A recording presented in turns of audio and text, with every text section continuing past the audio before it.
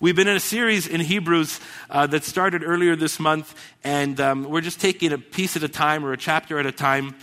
And the series is called Better, how we discover not just the better life, but how God ultimately is better, how the work of Jesus is better, and how the life he wants to shape us in is better. And today we want to talk about better rest. Better rest. So if you got your Bibles, turn to Hebrews chapter 4, and we're going to read a portion of that today and jump into this. So Hebrews chapter 4, and as we've been doing in this series, we love to just read the text as a whole and read through it, slowly, let it speak to us. I encourage you as we're reading, if you got a pen or pencil, even to circle something that jumps out at you, maybe you want to look at it later, to invite the Lord to speak to you in a specific way that maybe I might not even get to today. So let's just be open to that and make this an act of worship as we read this. So Hebrews chapter 4, verse 1, we're going to read to verse 13. Therefore, since the promise of entering his rest still stands, let us be careful that none of you be found to have fallen short of it. For we also have had the good news proclaimed to us, just as they did. But the message they heard was of no value to them, because they did not share the faith of those who obeyed. Just some commentary. I think they is Israel, and we talked about that in the last message from chapter 3. Now we who have believed enter that rest, just as God said so.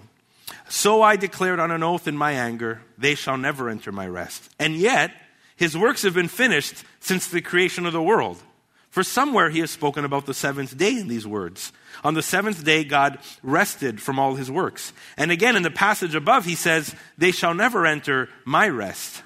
Therefore, since it remains for some to enter that rest, and since those who formerly had the good news proclaimed to them did not go because of their disobedience, God again set a certain day, calling it today, that this he did when a long time later he spoke through David, as in the passage already quoted. Today, if you hear his voice, do not harden your hearts. For if Joshua had given them rest, God would not have spoken later about another day. There remains then a Sabbath rest for the people of God. For anyone who enters God's rest also rests from their works, just as God did from his. Let us therefore make every effort to enter the rest, so that no one will perish by following their example of disobedience. For the word of God is alive and active, sharper than any double-edged sword. It penetrates even to the dividing soul and spirit, joints and marrow. It judges the thoughts and attitudes of the heart. Nothing in all creation is hidden from God's sight. Everything is uncovered and laid bare before the eyes of him to whom we must give account. Let's pray. Father, we say welcome to you. Welcome to your word, and welcome to your Spirit's work in our hearts right now. God, should any of this text speak to us in a specific way for us, Lord, point it out. We pray. We're open to that. And as we walk through this morning, we just invite you and ask for you to lead us and guide us. In Christ's name we pray. Amen. This is an interesting text. It kind of has some twists and turns, and it almost feels like the writer's going back and forth with some things and puts a lot of therefores in there and refers back to chapter 3 a couple of times. And if you were with us, maybe you caught some of those points, and I encourage you to go back and listen to the podcast from the former messages. But here in this section, 8 times the author uses the word rest. 8 times. I think, our attention is supposed to go there. This sense of what is rest and what is he talking about. I bet you could finish this acronym, right? Thank God it's Friday. We all catch that, right? A lot of us say that on Wednesday or Thursday and looking towards Friday. And then when it gets to Friday, we're somewhat happy. Some people start their work week and hope that Monday would be Friday. Some people get to Friday and still want to keep working. We have various degrees of connection with our jobs and our workplaces. But I think regardless, even if we love our work, even if we love what we do, there is a sense where we look forward to rest. We look forward to a pause. And so society has this longing, and each and every one of us do, for rest from our work. There's something in us that tells us we're not made only to work. How many of you guys love like a really good nap? Who really enjoys a really, really good nap? I think naps have made the news lately, and there's people in blogs and are talking about naps, and leadership writers are speaking about naps, and there's studies being made on famous people, how famous people have been known to take naps, like Churchill and some American presidents and certain CEOs have come to realize that there's a certain benefit from taking a short nap at some point in your day. And there's something there about that, this sense of being well rested and not being worried about that. Tim Ferriss, he's a writer, he has this book called The 4-Hour Work Week, and he's kind of become, this go-to person for some people and what it means to be effective at work. And I was hearing an interview with him, and he shares this story about the importance of sleep and how important it is to get sleep for your day. And he said this, he said, if I have a bad night's sleep, I will cancel my morning appointment. I thought, oh wow. Now, at first I thought, good for you. Not many people can do that, right? I mean, you're thinking, I wish I could cancel my morning appointment. I wish if I couldn't sleep between 3 and 5, I could call in and say, I'll see you at noon, right? You would love to do that. I guess his schedule allows for him to do that. But what he's getting at is, he's getting at this sense where we all need rest. We all need to live out of rest. And what he's saying is not brand new. It's been written in the scriptures centuries before, and really describing this innate desire and need that all of us have, which is rest. And if that's where you're at today, Hebrews 4 is perfect for you, because Hebrews 4 talks about rest. And this rest that is available for you, that is available for me, that is available in the middle of our ordinary lives, our working lives, our relationships, our families, our demands. The context of Hebrews is written to a group of Christians who are feeling marginalized, who are feeling drained, who are possibly feeling down, tired, emotionally depleted. They're longing for rest. They're longing for a sense of relief in their spirit and possibly even in their bodies. The main message here through Hebrews 4 is that your faith in Jesus will actually give you a rest that you cannot find anywhere else. Your faith in Christ, the author is wanting to get our attention about, that we can find rest in Christ that we cannot find anywhere else. In verse 3, the author says, now we who have believed enter that rest. Now we who have believed enter this rest that is promised by God. If we would walk through Hebrews 4 and go through this detailed look at it, we'll see that the author is pulling out these biblical ideas of rest from the whole of scriptures and trying to help us see this biblical theme come out. And so there's different kinds of rest that the author talks about. Now, we read rest 8 times in the text, but he actually or she actually refers to a few different kinds of rest. And I want to kind of put it in two categories: promised rest and practiced rest. Promised rest and practice rest. And I'm going to divide it in 3 categories. And the first one is this. Hebrews 4 alludes to something that's in the scriptures, and it's this sense of external rest. This sense of rest that we need at the end of a workday or the end of a work week or the end of a season. And the author brings back Genesis chapter 1 and 2, where God in the creation narrative demonstrates to us that after 6 days of creating, 6 days of work, on the 7th day, it's a day that's made holy for God, but a day that's made for rest. Where the scriptures tell us that God rests, that God takes a break, that there's 6 days of work or 6 days of action, and then there's rest. And Hebrews points us back to this time in biblical history, or to this time of how the biblical authors helped Israel, the first people that were reading this, understand how God has created them to live.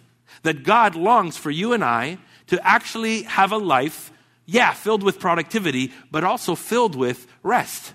When you read Genesis 1 and 2, the way the author puts that together mentions this, that the first day creation happens, and then it was evening and morning on that first day.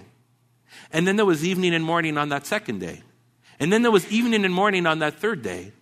And it's interesting that Genesis tells us that it's evening and morning, not morning and evening. And the point of that is that we live out of rest. We don't just live and then rest. We live out of rest. It was evening and morning the first day. In other words, the day starts when our head hits the pillow, and then we live out of that rest. And the scriptures tries to teach us that we need this kind of rhythm in our lives. That God hasn't created human beings to work in a nonstop way. And so we see this pattern that is taught to us in the scriptures. Timothy Keller was speaking about this topic, and he quotes an author from the New York Times, a woman who writes this article who used to have a Jewish background, but then in her life became very, very secular. And completely left God out of the picture, completely leaves religion out of the picture. And then she writes in a New York Times article some of the things she misses in her life. And one of the things she describes is how she missed Sabbath. How she missed Sabbath. And she found herself in a secular age, with a secular mindset, with a secular worldview, going back to attend synagogue on Saturdays.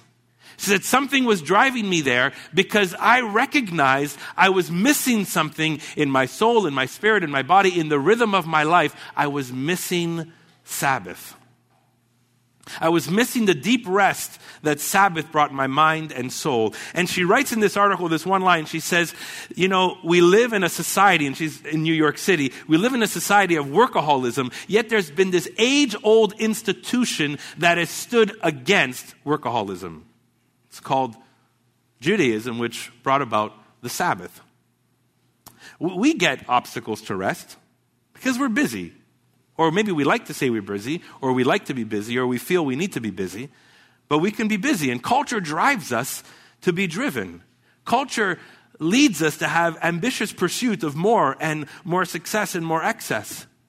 I don't know if you're ever with people that have constant pings and dings and whistles on their phone when you're with them. And they're like, there's some of us who look down on our phone because we need the distraction. And there's some of us who look down on our phones because something keeps coming at you from the screen, because you get a text and then a message and then an alarm and then a phone call. And technology has actually made us busier. Technology has actually produced something that goes against rest. So technology is one of the obstacles to rest. Another obstacle to rest, I think, which is huge for all of us, and I fear this at times, is this. It's a fear of lack. It's a fear of, I don't have enough, and I should do something to have more. You ever click some of those articles that say, what do billionaires do to be successful? Just for fun. I don't really want to be a billionaire, but I clicked one, and it said 21 things that billionaires do and why they do them. And one of the things on the list was they work even while they're on vacation. That they're always working. They're always tied to something. They're always connected to something because they want to keep making sure that the dream, that the pursuit, that the work is ongoing. So they never fully 100% detach. Because there's something in them that says, I need to keep driving this thing. I need to keep moving this thing. I need to keep building this thing. And even if I get away on my own or with my family and I'm on vacation, I will not disconnect. I'm going to make sure that I'll just have a 5-minute touch point here and a 10-minute touch point here, and I'll do this Skype meeting and I'll read up on this report. There's something, and I think that's part of it, that all of us feel in some way or another. I know, I'll admit, I feel this, that I sometimes fear that I will lack something, that I will not have enough, that I will not be secure enough, that I will not have enough when I retire, that I will not have enough for my kids when they go to university, that I am not secure in all the things that I'm doing. That's a big one. And I think we can easily tie our work to our security. Now, to be honest, my work on a daily basis, I'm a pastor, if I meet 2 more people, I don't get more money, right? Like, if I preach 3 more sermons in the year, it's not like I can put a little bit more to my RRSP. That's not how it works. But there's something that, like, just the way work works is that you feel tied to building your future. There's why we work. It's normal. We want to produce. It's healthy to work. But sometimes we can tie it so much to our security that we fear to lack something. Sometimes it's our identity, our obstacle to rest. Traditionally, in culture, before outside the last 100 years, many people's identity was caught up in their family, in their communities, in the people close to them. But now, in an individualistic society, we want to be free of that stuff. We don't want our family to dictate what the rest of our lives is. We don't want our community, our little community, to dictate what the rest of our lives is. I want to be in control of my life. I want to pursue this. I want to build my identity. And what that has done for you and me, especially in a city like Montreal, if we no longer find our identity in family or community or in some of those personal things, now we're left to achieve it on our own. And now I'm left to achieve my identity. So how do I achieve my identity? Well, I got to make sure that I'm good and I work enough and I make enough money and I have a decent status in society and I've achieved certain things and I've maybe made a certain amount of wealth. And so I'm now trying to make up for the identity that I don't get anywhere else. And some of the systems of this or symptoms of this are possession care. We have our possessions, and they're not bad to take care of our possessions, but often we want to make sure our possessions are good. And we take care of them, and we polish them every week, and we wax them every week, and we clean them, and we make sure they're in pristine condition. And it's good to steward your things well, but over possession care can also be a little bit of an identity issue. When we overly take care of our homes and our cars and our stuff and all this stuff. I was talking to a friend of mine a couple of years ago who is wealthy, and he had told me, he said, the more stuff I have, the more expensive cars I have, the more maintenance I have to do. It's just so much more work with the more things that I have. I had a friend of mine who had a Maserati, and he told me that his brakes were $4,000 just to change the brakes and the ordeal. And all the extra care that goes into when we go from this level of stuff to this level of stuff to this level of stuff to this level of stuff. So there's possession care as a symptom. I think parental fatigue, if you're a parent, that's a symptom because we want to make sure our kids are set up. So we make sure that they're athletic and moving and all that kind of stuff. And we make sure that they have a tutor and they're good at this stuff and they're doing well in school and they make it to this level and that level. And they have to have at least pretty good looking clothes so they can, get around and look well and not be whatever. And so all of a sudden, being a parent is tiring. And it's like more and more and more. And we get that's parental fatigue can be a symptom of that. Entertainment fatigue. Because we look for things to escape it. And then sometimes we realize, watching those 3-4 episodes in a row on Netflix, it doesn't even make me happy. I don't actually feel rested. I feel drained. And my brain feels like mush. And I don't know what to do anymore. And that's a symptom. Enter Sabbath rest. Enter this pattern we see in scriptures. It's more than just stopping. It's more than just a break. It's about resting in God. It's about finding our security and our hope and our identity in God, in who He's made us to be, in His provision. So there's this kind of rest that we see this pattern that the scriptures teaches us about. But there's another rest that the writer talks about, and they talk about social rest. The social rest is really the Exodus story that this author refers to. And we read about it in chapter 3 of Hebrews, and we read it again in chapter 4, alluding to the Exodus story when God rescued Israel out of Egypt. Israel was being enslaved for years, and they worked and worked and worked, and then God rescued them out of that slavery and was leading them to something, was leading them to a promised land, a land called Canaan. And as God rescued them, they found themselves in the wilderness for years anticipating this. And we read here that one of the reasons many in that generation missed the promised land, it's because they lacked belief. They were in unbelief, or they didn't trust God, or they disobeyed God. So many missed that promised land. But this kind of social rest that God was leading Israel to was this rest that would take them out of bondage into freedom, out of slavery into fruitfulness. Out of a sense that I got to work 7 days a week, 24 hours a day, being oppressed by an oppressor, to here's this land that you can cultivate and flourish and build. But you don't have to work it 7 days a week. You don't have to keep pushing it all the time. So there was a sense of social rest that they anticipated in the promised land, that God was going to give them outside of slavery and into freedom. And for them, this promised land was really a better life that included rest. Because in Egypt, they lived, they survived, but they didn't have life with rest. They just worked. So the land was life. And it included rhythm and rest. Work and rest. Work that wasn't slavery. A life that could be fruitful with a rhythm. And so they were able to live this new identity. They were able to live with this new source. It's interesting because it's this generation that received the 10 Commandments. And one of the 10 Commandments was observe the Sabbath and make it holy.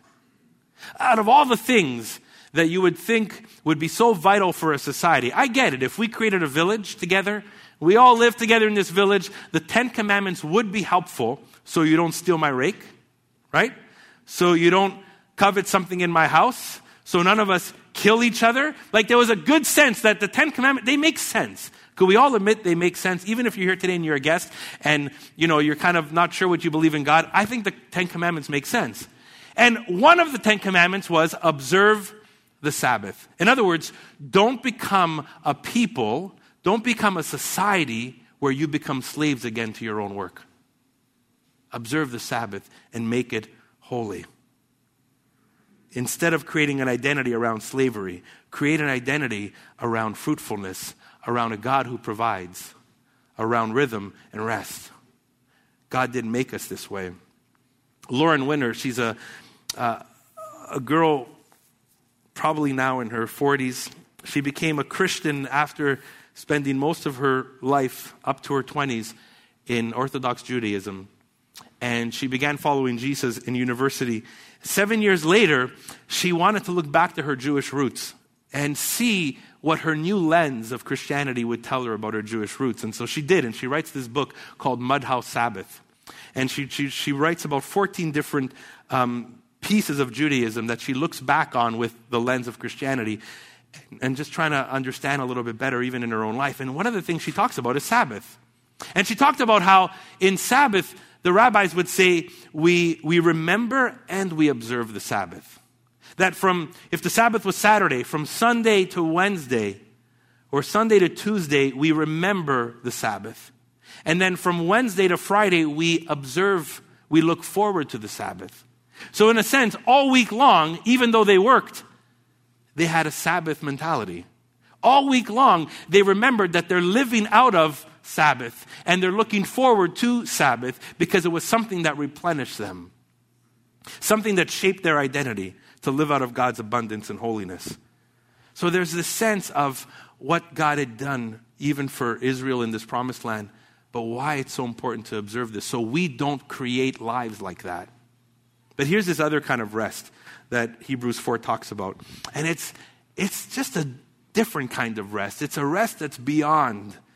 It's a rest that's beyond external, beyond a rhythm or pattern, beyond social.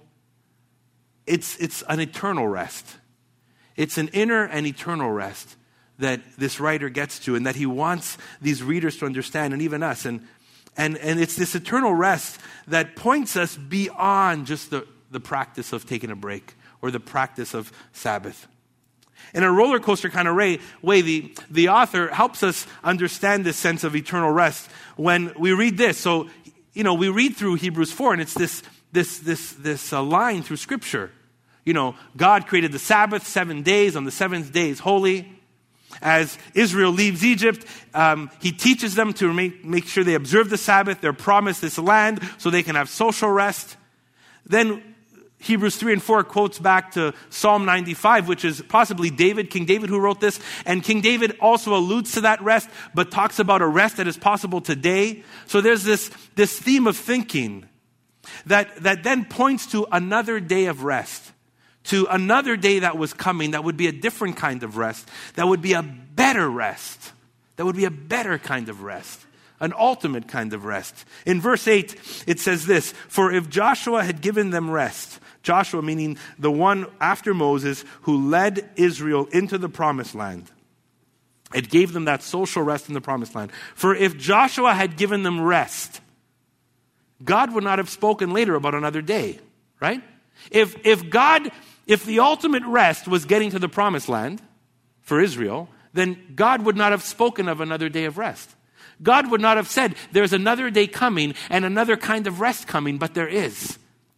In other words, even what God promised Israel through land, which was a life free from slavery, which was a life that would be in greater fulfillment than anything they had in Egypt, even though God did that, there was another day coming. There was another day coming. This says a lot, actually, just about the idea of land in the scriptures. The promised land was so vital, but we do get this understanding that in Jesus, our faith, our identity is not tied up to a location. Our rest, our joy, our hope is not about a piece of land. It's about being in relationship with God. And here's this fulfillment. It's in Jesus. Jesus is the other day. So the author says, if Joshua, talked about rest, but it wasn't the fullness of rest, and God was setting up another day, where's this other day? Well, this other day is Jesus. We go back to Hebrews 1:1. God spoke in the past in other ways and other means, but in Jesus, he's told us everything. In Jesus, he's spoken the full story. So in verse 1-3, since the promise of entering his rest still stands, let us be careful that none of you be found to have fallen short of it. For we also have had the good news proclaimed to us, just as they did.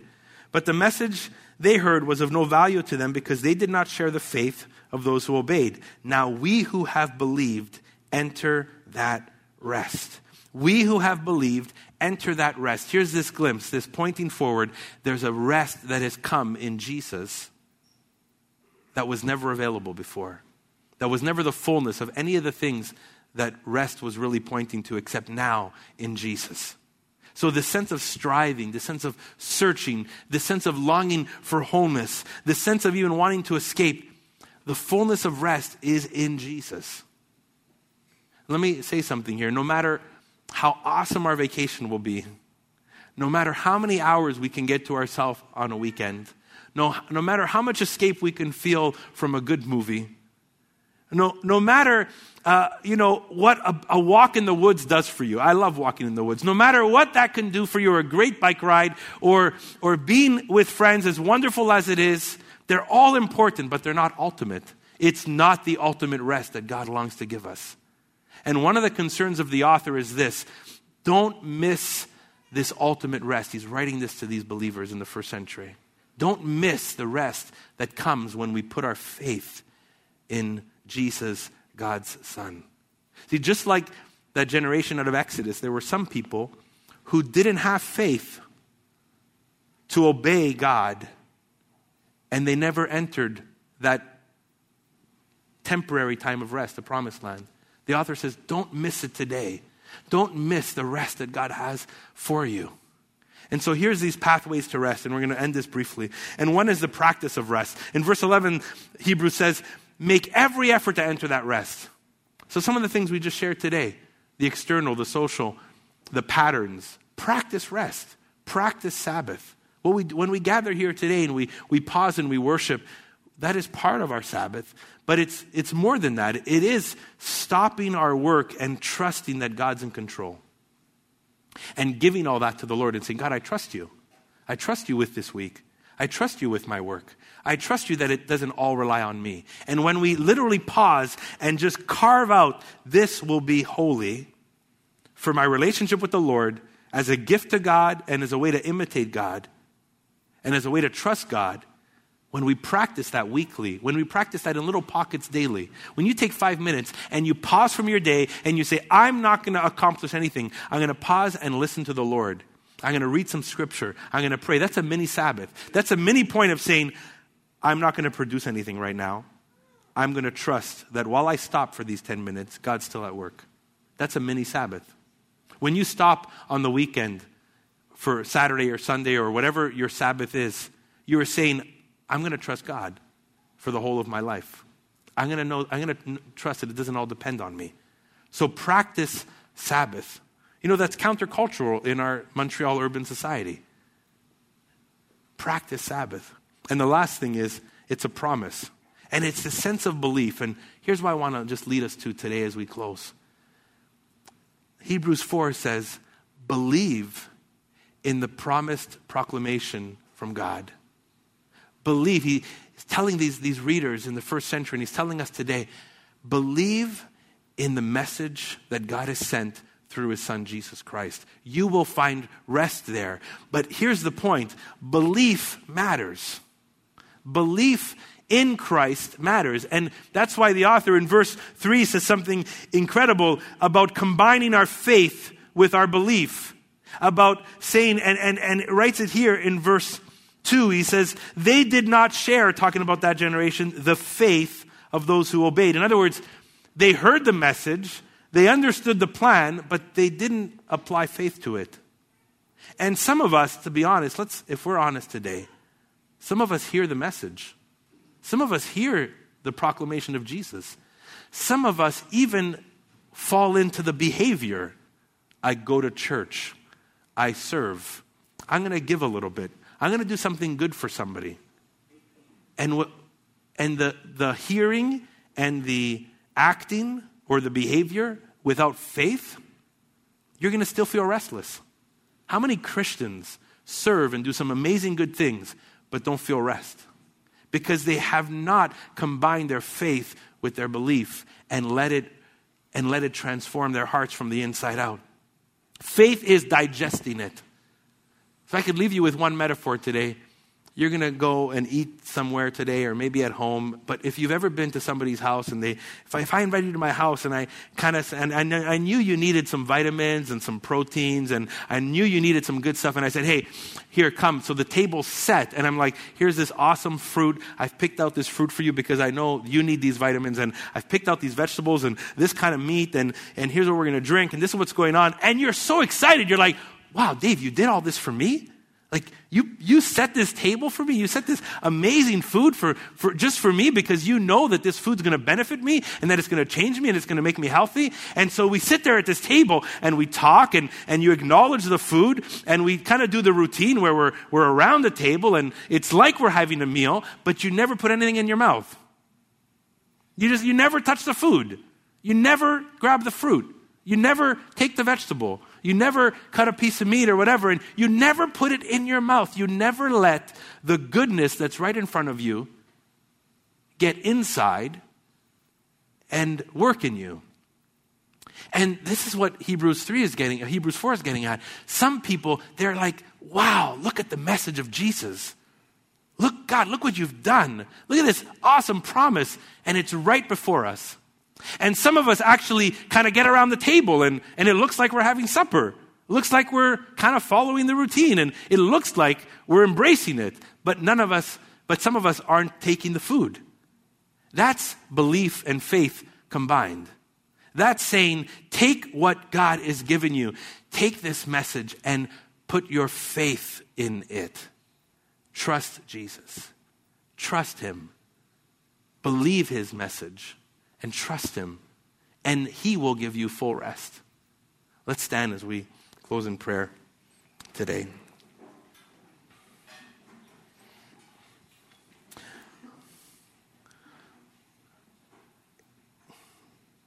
There's this piece in Hebrews 4 that talks about the Word of God, being alive and active like a sword, like a double-edged sword that penetrates and divides. And it's an awkward passage when we're talking about rest.